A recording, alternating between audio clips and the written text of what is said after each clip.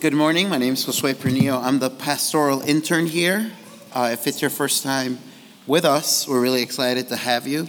And if you didn't catch my name is Josué, which is like Jose but cooler. And so I haven't made that joke in a while, but it's usually a good joke, and it usually gets laughed. So it's always good to bring it back. If you could please turn with me to Philippians chapter 2. I remember the verses. It's verses 12 through 18. If you could turn with me to Philippians chapter 2, verses 12 through 18, and we'll read them together. Therefore, my beloved, as you have always obeyed, so now, not only as in my presence, but much more in my absence, work out your own salvation with fear and trembling. For it is God who works in you, both to will and to work, for his good pleasure. Do all things without grumbling or questioning, that you may be blameless and innocent children of God without blemish, in the midst of a crooked and twisted generation, among whom you shine as lights in the world, holding fast to the word of life, so that in the day of Christ I may be proud that I did not run in vain or labor in vain. Even if I am to be poured out as a drink offering upon the sacrificial offering of your faith, I am glad and rejoice with you all. Likewise, you also should be glad and rejoice with me. Let's pray. Lord, thank you for this time. Thank you that we could gather. Thank you that we can look into your word. Please help us and strengthen us. Please help those that are struggling this morning and strengthen those that are doing well. We look to you. Help me to preach clearly and humbly as we look into your word. In Jesus' name we pray. Amen. So, there is something that I like to do. It's sort of a secret, but now I'm going to tell you. There is this website called River Runner. Okay? It's River Runner. And if you can't tell, I'm very dorky, and it's going to be very clear in a second. River Runner, you can put in an address, and what it determines is if that raindrop falls there, it helps you track it to where it goes. That makes sense? So where does the raindrop that falls on 202 West Illinois Street, where does it go? Where does it flow? And so I looked it up in River Runner. So if a raindrop were to fall right here, like it did last night, hits the roof and it falls through the gutters, it would go from here to the Boneyard Creek for 8 kilometers, then to the Salt Fork, which is a river, not a fork. I didn't know that. From the Salt Fork to the Vermilion River, from the Vermilion River to the old channel of the Wabash River, from the Wabash River to the Ohio River, from the Ohio to the Mississippi, and from the Mississippi to the warm waters of the Gulf of Mexico. I don't know if you think about those things, but I do that with a lot of addresses, actually. Where does it flow? Where does it go? A tiny raindrop that falls on our roof travels hundreds of miles, mixed with a giant river. And amazingly, that's what we're going to be talking about this morning. The flow of the text. How it started in chapter 1, verse 27, and it comes to almost a culmination with what we read here today. We're going to be talking about where our Christian life flows, the direction it takes, and the aim of it. We're looking again at the book or the letter to the Philippians. It contains beautiful themes. It's been a year. I know. We finally made it. Almost to the end of chapter 2. It has beautiful themes like joy, living in gospel mindset, friendship, humility, unity. And believe it or not, we come to the end of a section in the letter that started in chapter 1, verse 27.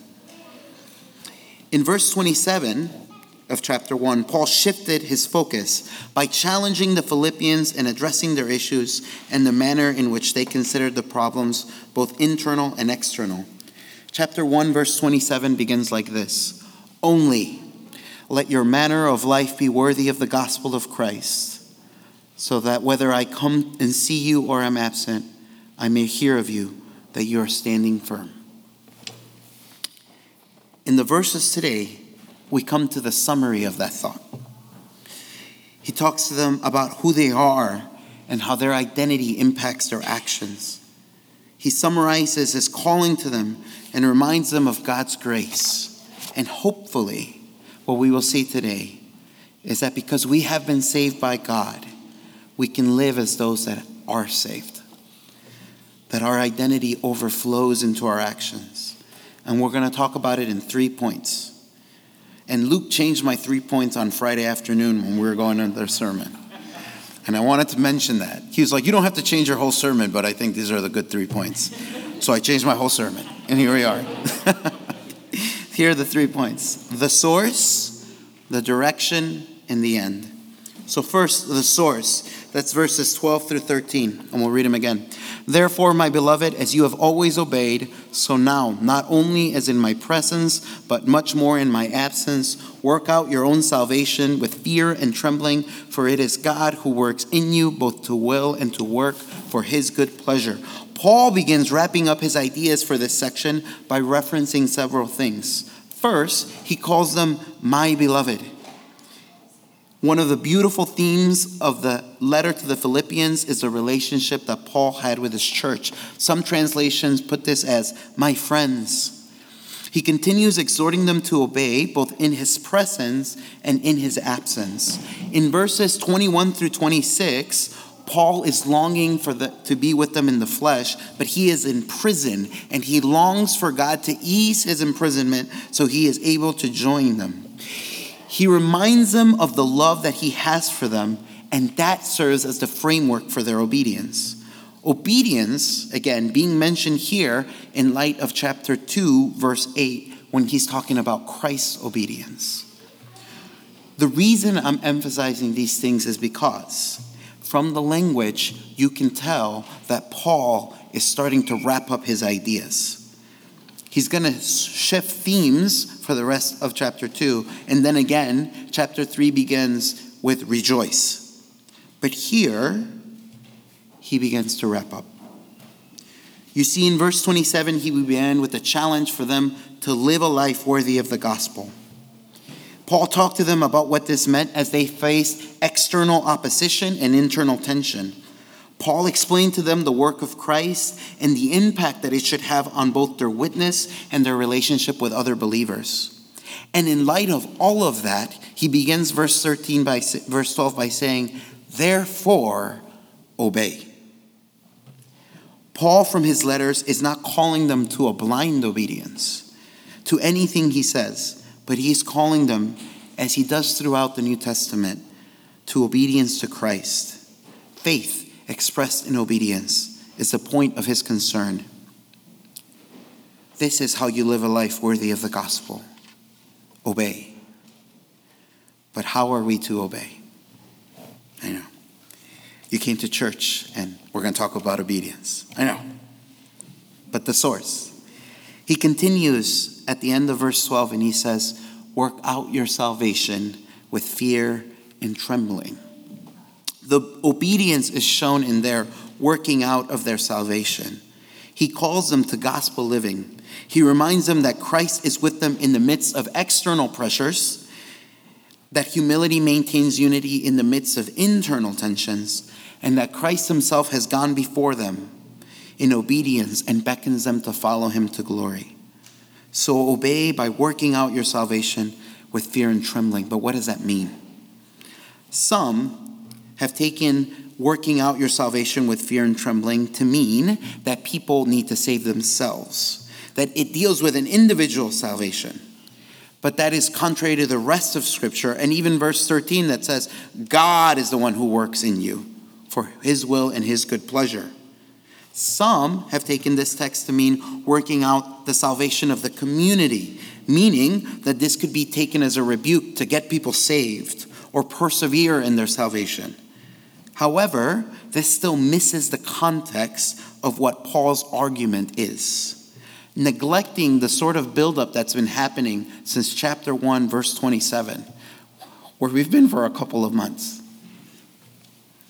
I think what is being said in this phrase is the result of their salvation coming to fruition, meaning that they have been saved by God, and that the effect of this salvation is shown in their obedience and attitude towards one another in the believing community. Let this salvation work itself out in you. Let it produce fruit according with repentance. He is saying this in context with verse 13. You are saved by God's grace, and so let this grace work itself out as God's people. Therefore, obey. Perseverance in the midst of persecution, humility in the midst of conflict, seeking a glory that does not come from man but comes from God. This is the working out of your salvation. The fruit of being united to Christ. He wants them to mature and abound in every good work, which is how he ended his prayer in chapter 1. That is why in verse 13 he can say that it is God who works in us for his good pleasure. The source of their obedience is not the fact that they are afraid. It's not the fact that they can work so hard, but it is God. God is the one that's working. That's the source. God is the one, in Philippians chapter 1, verse 6, who begun the work and will bring it into completion. You obey not because you have anything to earn, but because God is the one who's working out in our lives. And the fruit of that work, no matter how big or how small, is his doing as he grows us and matures us. The source of that strength does not come from us, but overflows from the work of Christ into our lives. Paul is saying to God's people in Philippi, you have been saved by grace. God is the one who's working in the midst of you. Therefore, obey. We are called to obey not just because it is our duty. We are called to obey not just because disobedience has consequences, although it does. We are called to obey not just because it is the right thing to do, although it is. We are called to obey because we are God's people. We are loved by him. We have been saved by grace. The promises are ours in Jesus, and that's what fuels our obedience. It's like running. I know it doesn't make sense, right? But have you ever met somebody that likes running? Like the strange people that enjoy it? Like Deborah, for example.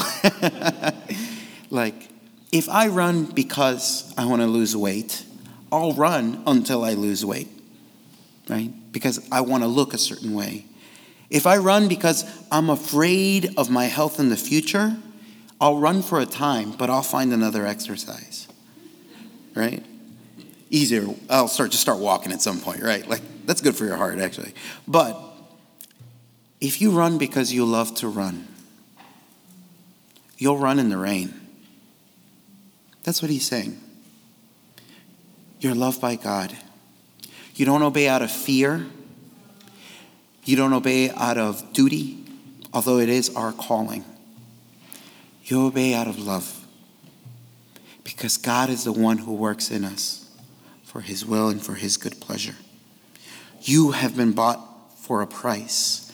We have the communion of the church, the strengthening of the Holy Spirit, the love of God the Father, and the grace of our Lord Jesus Christ. And in death, ours are the promises of eternal life and joy in the world to come. The fuel for the command is the work of Jesus Christ for his people. He is the one who has gathered a people for himself. So let us live as those who have been saved by grace, because that's who we are. That is the source of our enterprise. Our growth in holiness is not planted on the soil of duty or of fear, but on the cornerstone of Jesus Christ. And so with that, we look at, if that is the source, what's the direction? Verses 14 through 16. Do all things without grumbling or questioning, that you may be blameless and innocent children of God, without blemish, in the midst of a crooked and twisted generation, among whom you shine as lights in the world, holding fast to the word of life. So if Paul began his appeal by reminding the Philippians of their identity and their responsibility, he continues with another command. There's two commands in this text. There's the first one, which obey, and then the second one, don't grumble, like stop complaining, right? My mom used to yell at me all the time. He commands them in reference to the Old Testament for a mission in the New Covenant. So he says, do all things without grumbling or questioning. And this is rather an interesting use by Paul, as he is referencing the passages that we read this morning in the Pentateuch. The wilderness generation, the ones who came to the edge of the promised land, and on hearing the complaint of 10 spies turned away. The wilderness generation who had seen the mighty hand of God in the Exodus, who had crossed the Red Sea, had seen fire descend upon the mountain, and were brought to the edge of the promised land. In Numbers 14, upon hearing the testimony of 10 witnesses, or 10 wicked spies, they grumble against God and they test him. And it was something that was referenced throughout the scripture.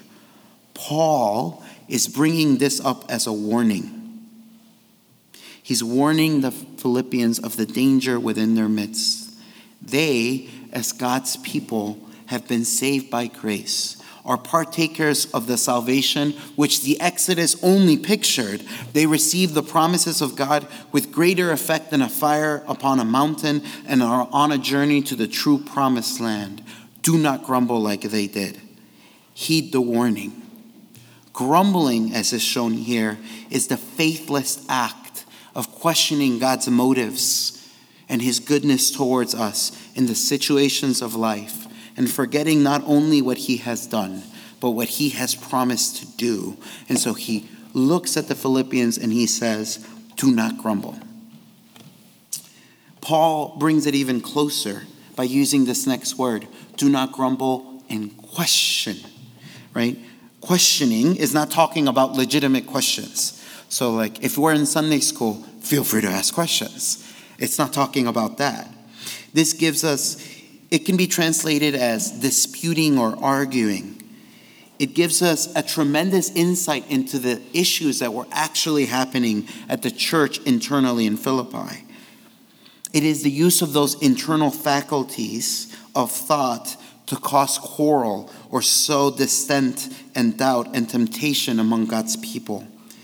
It is that the apostle warns again, and does so by referencing the wilderness generation.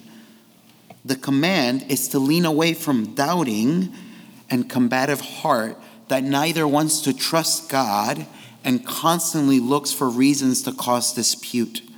He warns them to not be the type of people that is constantly doubting God's goodness towards them through their grumbling and sowing discontent among their church through their disputing.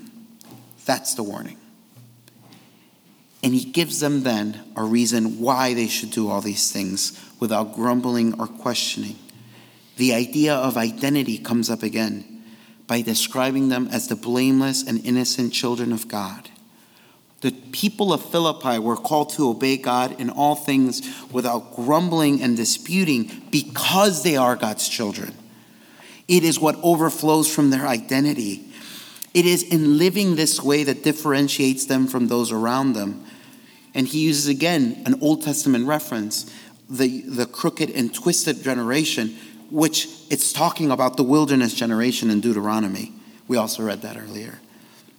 They are called to shine in their witness in the midst of a world where the norm is to mistrust God's goodness and to cause dissent and dispute among each other.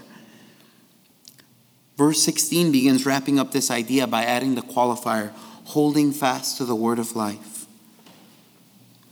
As you hold fast to the word of life, you don't grumble against God like the wilderness generation or dispute with those around you because you are called to shine. In their leaning away from grumbling and questioning, they reflect the character of God. And in that manner, that's how they shine. The direction of that gospel impact is shown both in your posture before God and in your disposition towards others. They have been saved. They are the children of God by faith, and so they are called to live this out. The source is God working in their lives, and the direction is their posture before Him and towards others. That's where you shine. And so I think it's important to linger momentarily on the idea of grumbling and disputing. We who are in Christ Jesus have received the benefits of being called children of God. So does that mean that we should never complain or dispute in any way whatsoever? So if your socks are wet after a rainstorm, does that mean you can't sigh? When your friends betray you, does that mean you can't get hurt? When others fail you, does that mean you can't voice your hurt or pain on the matter? How then does our identity as the children of God affect the way not only that we approach each other, but the challenges that we face in our life? Scripture is filled with warnings to avoid grumbling and disputing. We are often tempted to grumble and dispute when there is something wrong. So it is important to clarify that grumbling is not the same thing as saying that something hurts. It is okay to say those things which hurt. Grumbling, as it is being described here, is those things that are said with faithlessness. It is an anxious exclamation, doubting that God will be able to resolve the situation, and a longing to resolve everything by our own force and strength. That's grumbling.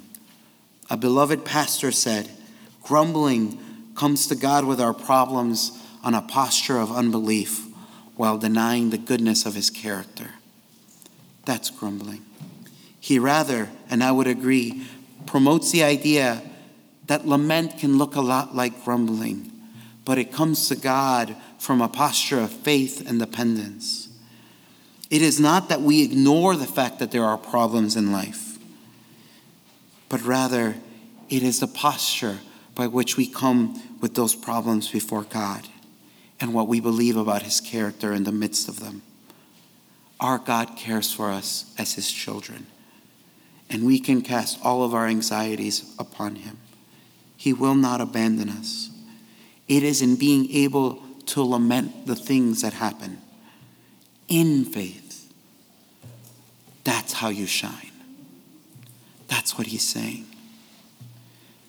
Even in the midst of trouble, we have a God whom we can trust. It's okay to say that things hurt. The issue is if we doubt His goodness towards us, because our God has been good. So then, what does that have to do with disputing? If the problems and tensions of life can cause us to doubt the goodness of God and grumble, they can also cause us to fight with each other. And that's what Paul is saying. Disputing is not the same as expressing concern or hurt or disagreement. It's okay to disagree. We talked about it earlier in Philippians. Matthew 18 teaches us that when there is a conflict, how to reconcile and address the sin that sometimes we have against one another. Rather, disputing is that posture of heart that tries to resolve all problems by fighting with other people. We should and are called to address problems with each other, but the posture of our heart is one of humility and generosity. We should not be a people that are disputing, but a people that are reconciliatory. If grumbling looks at the problems and faithlessly responds to God, disputing looks at problems and argumentatively blames other people. We are rather called to share in one another's burdens. And that's how you shine. That's what Paul is saying. In a world where the norm is to either blame God or others, you aim to reconcile. When it is easier to ignore problems or get into the ring ready to fight, our calling is to reconcile, to humbly approach one another, and to go to God in prayer. That is the gospel of reconciliation working itself out in our lives. We shine like lights because in the way that we lament before God and reconcile with each other, we point to the one who both wipes away all of our tears and has torn down the dividing wall. So if that is the source and that is the direction, what is the end? Verses 17 through 18. Even if I am to be poured out as a drink offering upon the sacrificial offering of your faith, I am glad and rejoice with you all. Likewise, also, should you be glad and rejoice with me. The transition of the passage comes at the beginning of verse 16, where Paul begins by saying that he longs for them to mature so that he can be certain that he didn't run in vain. He mentioned in verse 16 the day of Christ, which is that day when we all, both believing and unbelieving, will stand before the judgment seat of Christ. By bringing this sort of finality, he reminds them both of the end of their struggles and the results of those struggles. Although he is concerned over their witness in bringing up this way both a way of rebuke and an indication of the purpose and direction of their lives. Where living for your own purposes, as we saw at the beginning of chapter 2, selfishly leads to vainglory, Paul rather runs for their sake and for their maturity to stand before God. Paul, as he comes to the conclusion of this dialogue with them, wants to emphasize two things: their relationship and the joy that they share in that relationship. He reminds them again of his relationship to them and then continues to the joy. We see that in verse 17 when he talks about himself again in the sense that he is being poured out for their faith. Throughout this letter, the deep and beautiful relationship of the aged apostle with his friends continues to come to light. They, in the midst of a city where other people manipulate and use others in order to gain advantage and glory, he pours himself out. Here, as he is concluding his point, he brings it up again as a reminder of the love and labor that is shared between them. To Paul, they are a joy. He rejoices with them, and he's poured out for their sake. He shares their burdens. He's concerned with their welfare, and he longs for their maturity. From chapter 1, verse 27 to here, Paul has been making one point. Live a life worthy of the gospel. Live a life worthy of the gospel when you face adversaries and external pressures. That's the rest of chapter 1. Remain steadfast by not grumbling. Remember your mission and trust in God. When you face internal tensions, chapter 2, verses 1 through 4, that threaten to tear you apart, strive for unity by humbly considering others greater than yourself. Remember Jesus, who goes before us and showed us the true way, chapter 2, verses 5 through 11. Therefore, obey our Lord by working out your salvation in fear and trembling, not grumbling by the pressures of the world or fighting with the tensions of relationship. So he wraps it up by saying all of that. And he looks at him and he says, I am glad and I rejoice with you all. Paul is in prison, far from them physically. He does not know if this is his last letter, and we do not know it historically. But all he can say to them is, I rejoice with you. Because of the gospel. That's what it calls us to do when we can look at other struggling people and say, I am glad and I rejoice with you all. They bring joy to his heart in the midst of his struggles and in the midst of their struggles. Joy and love shared between people that have been through it together. He doesn't distance himself from them. He does not elevate himself above them, but with love and tender care rejoices with them, for them. He loves them, and they bring him joy. Even more, he goes on to call to their joy as well.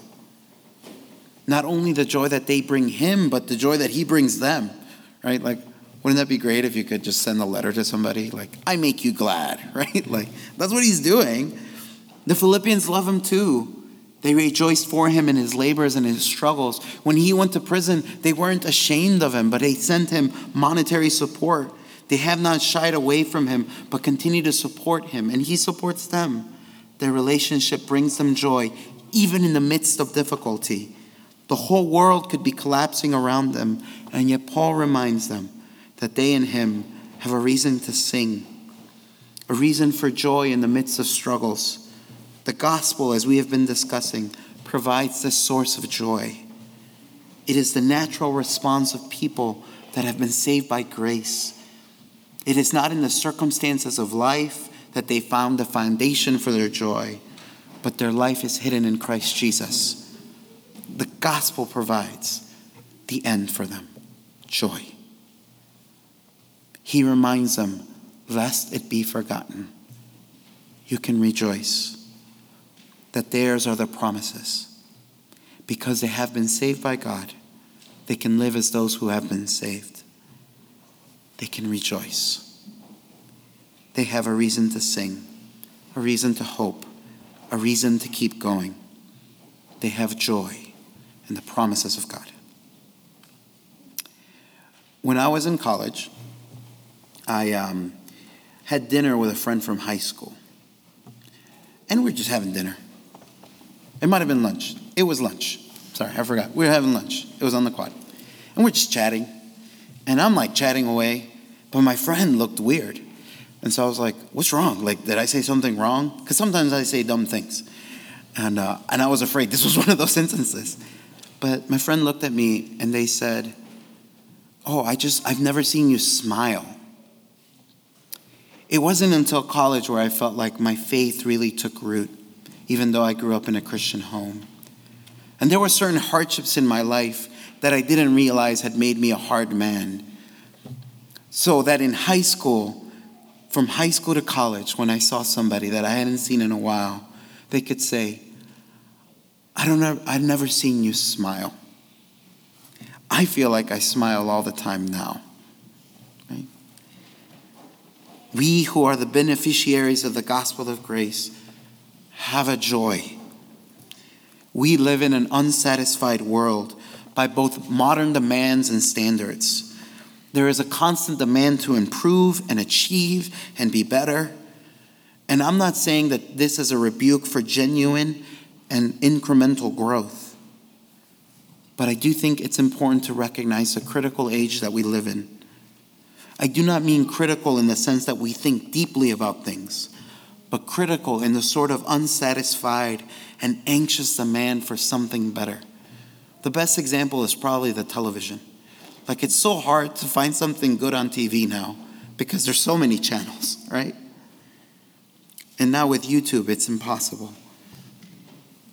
Critical in the sense that if you have a home, it's not good enough. If you have a job, it's not the right job. If you have friends, you could have better ones. Now, if there are good opportunities, it is appropriate to seek good opportunities. But Paul gently reminds them and us, if there are things to be concerned in terms of improvement and growth, don't forget to rejoice. He just spent 27 verses telling them about all the ways that they have to grow. But then he goes, but rejoice. We have reasons to rejoice. We can rejoice now. He reminds them of something simple, and it reminds us. There are reasons to smile. We may look at our lives and think about all the things that need to be different, and the things that we need to do, and the areas that we need to improve and grow and change. But remember, because of the gospel, we have a reason to sing. Our joy is not dependent on the launching pad, meaning that even if we came from a hard situation, it doesn't mean that it steals our joy. Our joy is not dependent on the delay to get to our destination or the difficulties that we face on the journey or even in our own slowness of getting there. We have a deep and true joy in Jesus that we can share with each other. So, beloved brothers and sisters, as Paul calls the Philippians to live a life worthy of the gospel, let us not forget, we who stand on the work of Christ, we can rejoice. We have a reason to sing. In Christ, We have the source of our growth in holiness and obedience. The gospel impacts our lives in such a way that the direction of that obedience is that we shine both in our posture before God as we trust Him in His goodness and in our reconciliation with each other. And in the midst of all of that, we rejoice because God is faithful and He is the founder and finisher of our faith. Let us pray. Lord, thank you for this time. Thank you for your word. And as we look to you, help us to trust you more. In those situations in our life where we may be tempted to grumble, help us to see that even in the midst of difficulty, it is your hand that guides us, that you have never abandoned your people, and especially not at the edge of the promised land. Help us, Lord, in those difficult relationships where we are tempted to question and dispute. Help us to bring things humbly and with gentleness, even to those that disagree with us, that we may love them and in such a manner shine the gospel of reconciliation. Help us, Lord, even in all the areas that we see that we might want better or more, in all our areas of legitimate growth, help us not to forget we have a joy in you. Help us not to forget that ours are the promises, that you stand with us, that you are always with us, that you are there when we open our eyes, and you'll be there when we close them. You are the one that welcomes us into glory. Help us to rejoice in the fact that you do not forget us. So we look to you. And in Jesus' name we pray. Amen.